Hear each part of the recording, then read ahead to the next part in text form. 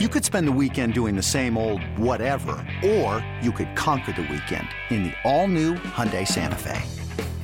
Visit HyundaiUSA.com for more details. Hyundai, there's joy in every journey. This episode is brought to you by Progressive Insurance. Whether you love true crime or comedy, celebrity interviews or news, you call the shots on what's in your podcast queue. And guess what? Now you can call them on your auto insurance too with the Name Your Price tool from Progressive. It works just the way it sounds. You tell Progressive how much you want to pay for car insurance, and they'll show you coverage options that fit your budget. Get your quote today at Progressive.com to join the over 28 million drivers who trust Progressive. Progressive Casualty Insurance Company and Affiliates. Price and coverage match limited by state law. It's BetQL Daily with Joe Ostrowski and Ross Tucker on the BetQL Audio Network.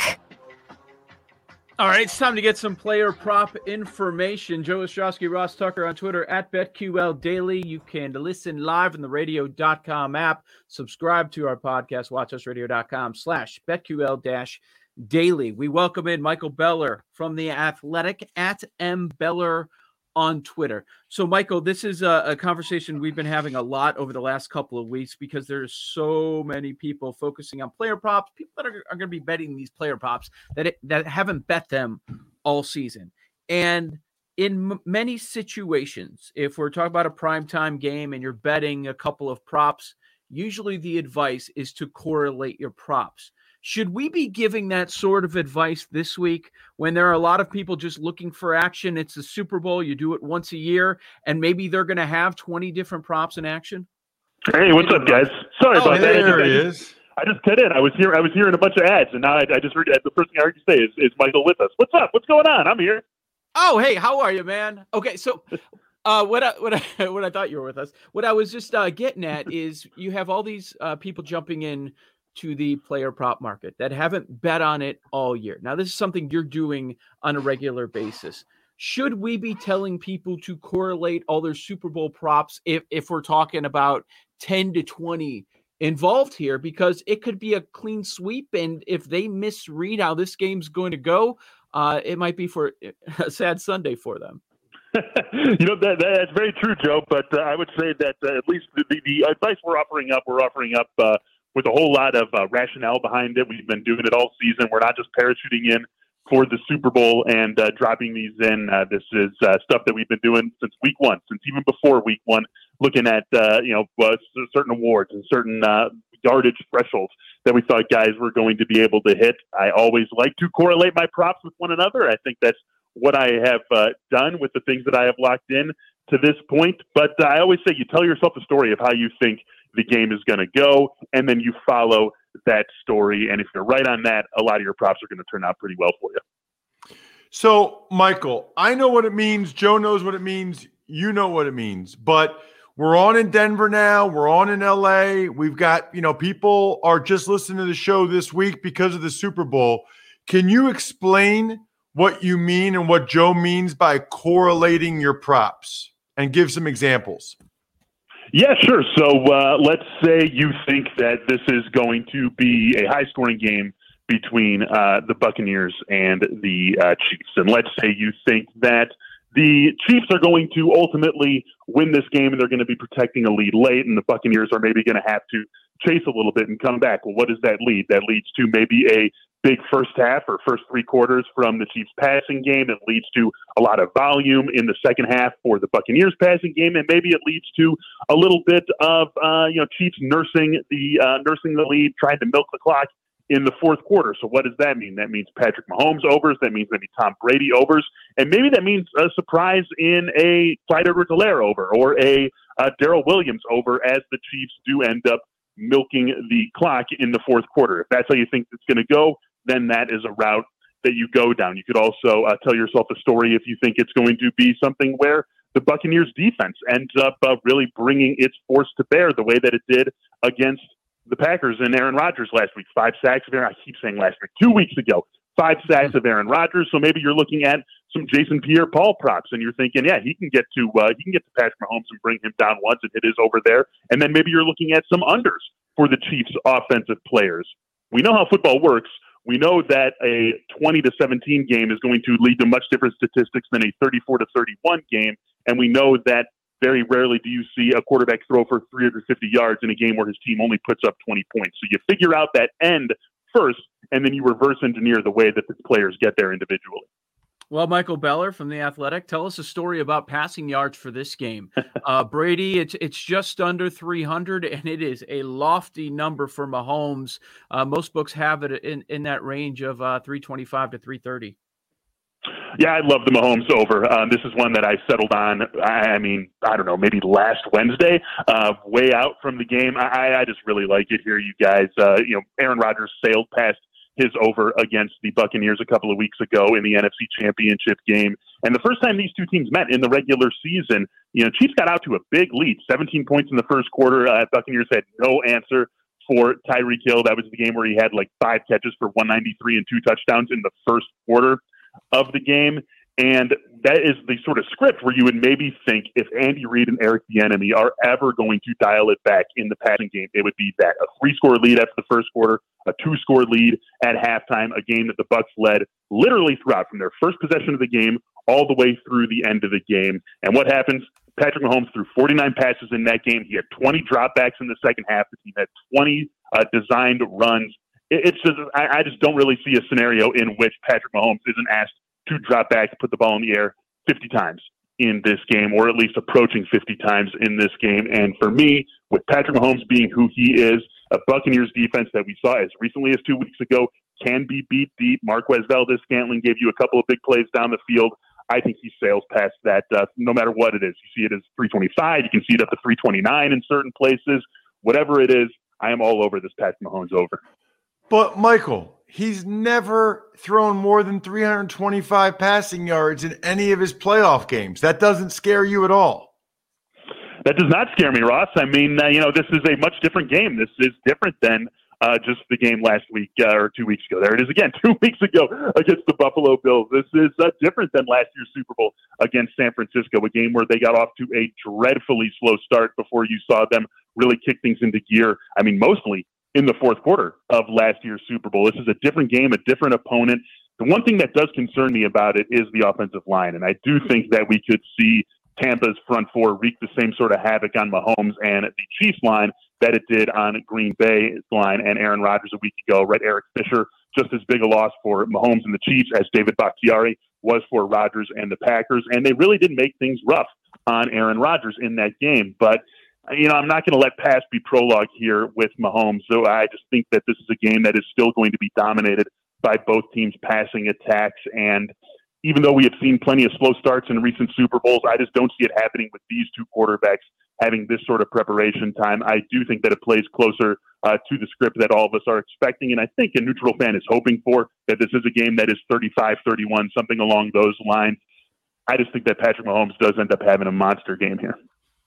With Michael Beller from The Athletic at MBeller on Twitter. This is BetQL Daily on the BetQL Audio Network. What about Brady's weapons on the outside? Evans' prop is set at 63.5. Godwin higher at 74.5. Do you like either of those, or are we looking at wide receiver 3 or 4?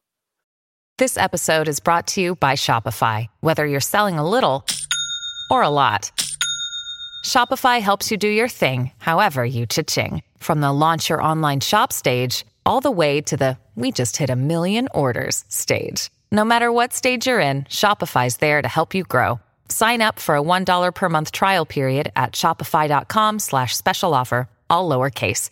That's shopify.com/special offer. Yeah, I almost feel guilty. I'm happy you guys are on in new markets. First of all, congratulations. Secondly, I've got a new audience to tell this to instead of just boring you guys with my Chris Godwin love for the millionth straight week, it feels like, right? But I just can't get away from the guy, and it's been very profitable in the playoffs here. I think that Tampa attacks the middle of the field. We saw it with Mike Evans in the game against the Packers. He gets off to that big start, scores a touchdown early. Kevin King missed time to jump a little bit, had 2 big catches on that first possession for the Buccaneers, both of them converting third downs, and the second one ended up being in a touchdown, and he still came under his yardage prop. I mean, it's just, we haven't seen the yardage numbers from Mike Evans with Tom Brady that we were accustomed to seeing from him with Jameis Winston. And he still put up big yards, but he's just not that type of receiver. And in Bruce Arians' offense with Tom Brady at the helm, He is the guy who they take these big shots on, who they try to hit in the red zone. And there's a reason why his reception prop, last I saw was sitting at 4.5, and the over was a slight underdog for that 4.5. You see Chris Godwin's yardage number higher. You see Chris Godwin's reception number higher. And with the way that he is just this incisive receiver, always finding these spots in the middle of the field to get himself open, make himself available to Tom Brady, I really, really like his over. I feel more comfortable with his over than anyone's over or under, whatever you want to talk about on Tampa Bay's side. I think he ends up being the number one receiver for the Buccaneers this Sunday. So, Michael, do you think – I got to follow up on that. Do you think it's because he's got the least recognizable name? Because it's like there's Gronk, there's Antonio Brown, there's Mike Evans. I still feel like a lot of people that will watch the Super Bowl Sunday night have never heard of Chris Godwin. I mean, obviously we talk about him all the time the last couple of years, but like he just doesn't have like the Q rating or whatever they call it.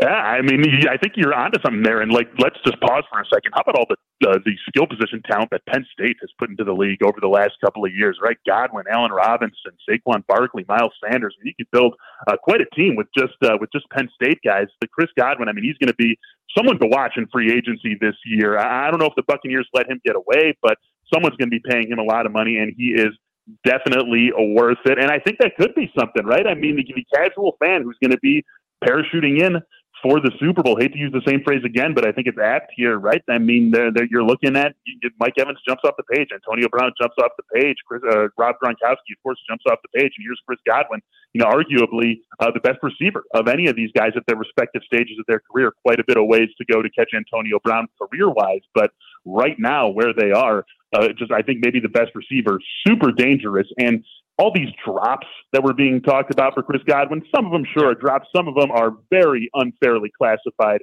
as drops. And again, I just think when you look at the matchups on the other side of the field, he has the greatest advantage compared with anyone else for the Buccaneers. All right. So you love Mahomes, his over passing yards. So those yards are going somewhere. Where are they going? They're going to go a lot to Tyreek Hill and Travis Kelce, believe it or not. If I was going to back one of those guys on the over, however, it would be Travis Kelce, and it has a lot to do with the first game, the game that these teams played in the regular season. And it feels, a little reductive to just say, oh, look what happened in the regular season. Teams are going to be guarding themselves against that in the rematch in the playoffs or whatever. But it is a little bit instructive. And what we can take from that first game, I already said it, 193 and 2 touchdowns in the first quarter for Tyreek Hill. He added a third touchdown in the second half. Also on that first possession for the Chiefs in that game, he had catches of 34 and 23 yards that set up a Harrison Butker field goal. So clearly, Todd Bowles and the Buccaneers defense completely recalibrated what they were doing defensively, and they focused a whole lot more attention on Tyreek Hill really from the second quarter on. And while he still got them for what he did, they significantly slowed down the Chiefs defense. 17 points in the first quarter, 10 points in the second, third, and fourth combined. And what we saw at that point was Travis Kelce really take over. 6 catches for 68 yards for Kelce from the second quarter on.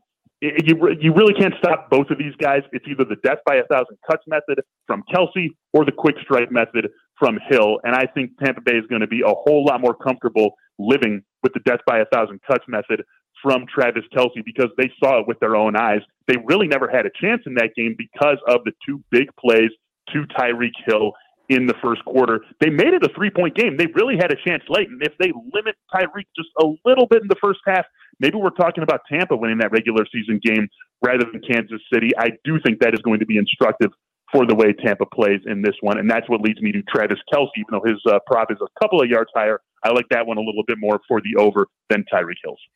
Anybody else, Michael, on the Bucs that you like other than Godwin?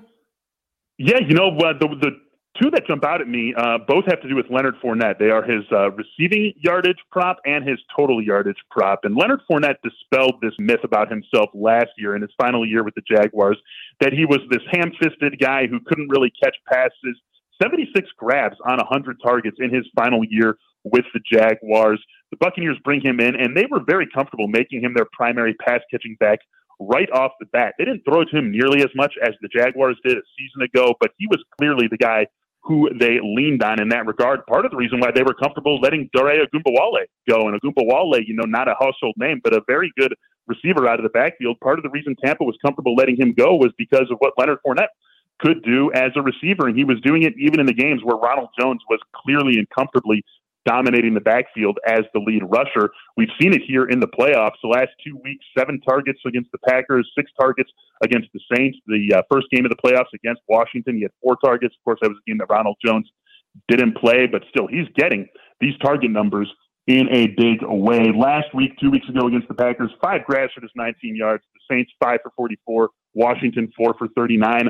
I feel very good that they're going to try to get him involved in the passing game in this sort of way, where we're talking about a 5-6 target game for Leonard Fournette. And with the Chiefs being able to get that upfield pressure, we're going to see some screen game action from Tom Brady and the Buccaneers in this game. And I really like Leonard Fournette in that spot. So I look at that. I look at his total yardage prop. I'm a little bit wary of that only because Bruce Arians has showed us time and again that when Ronald Jones is at 100%, he does seem to prefer Ronald Jones as a rusher. I don't mind the total yardage prop. I might play it a little bit, but I feel a little bit better about him going over the receiving yard number. Awesome stuff. Michael Beller at MBeller on Twitter from The Athletic. There you go. Gave you a bunch of winners for player props. Thank you for your time as always, Michael. Coming up next, we're going to go over our favorite player props. We've been hearing from guests all week. Strong opinions on this KC backfield. We'll tell you what we think next. This is BetQL Daily. You're locked into the BetQL Audio Network.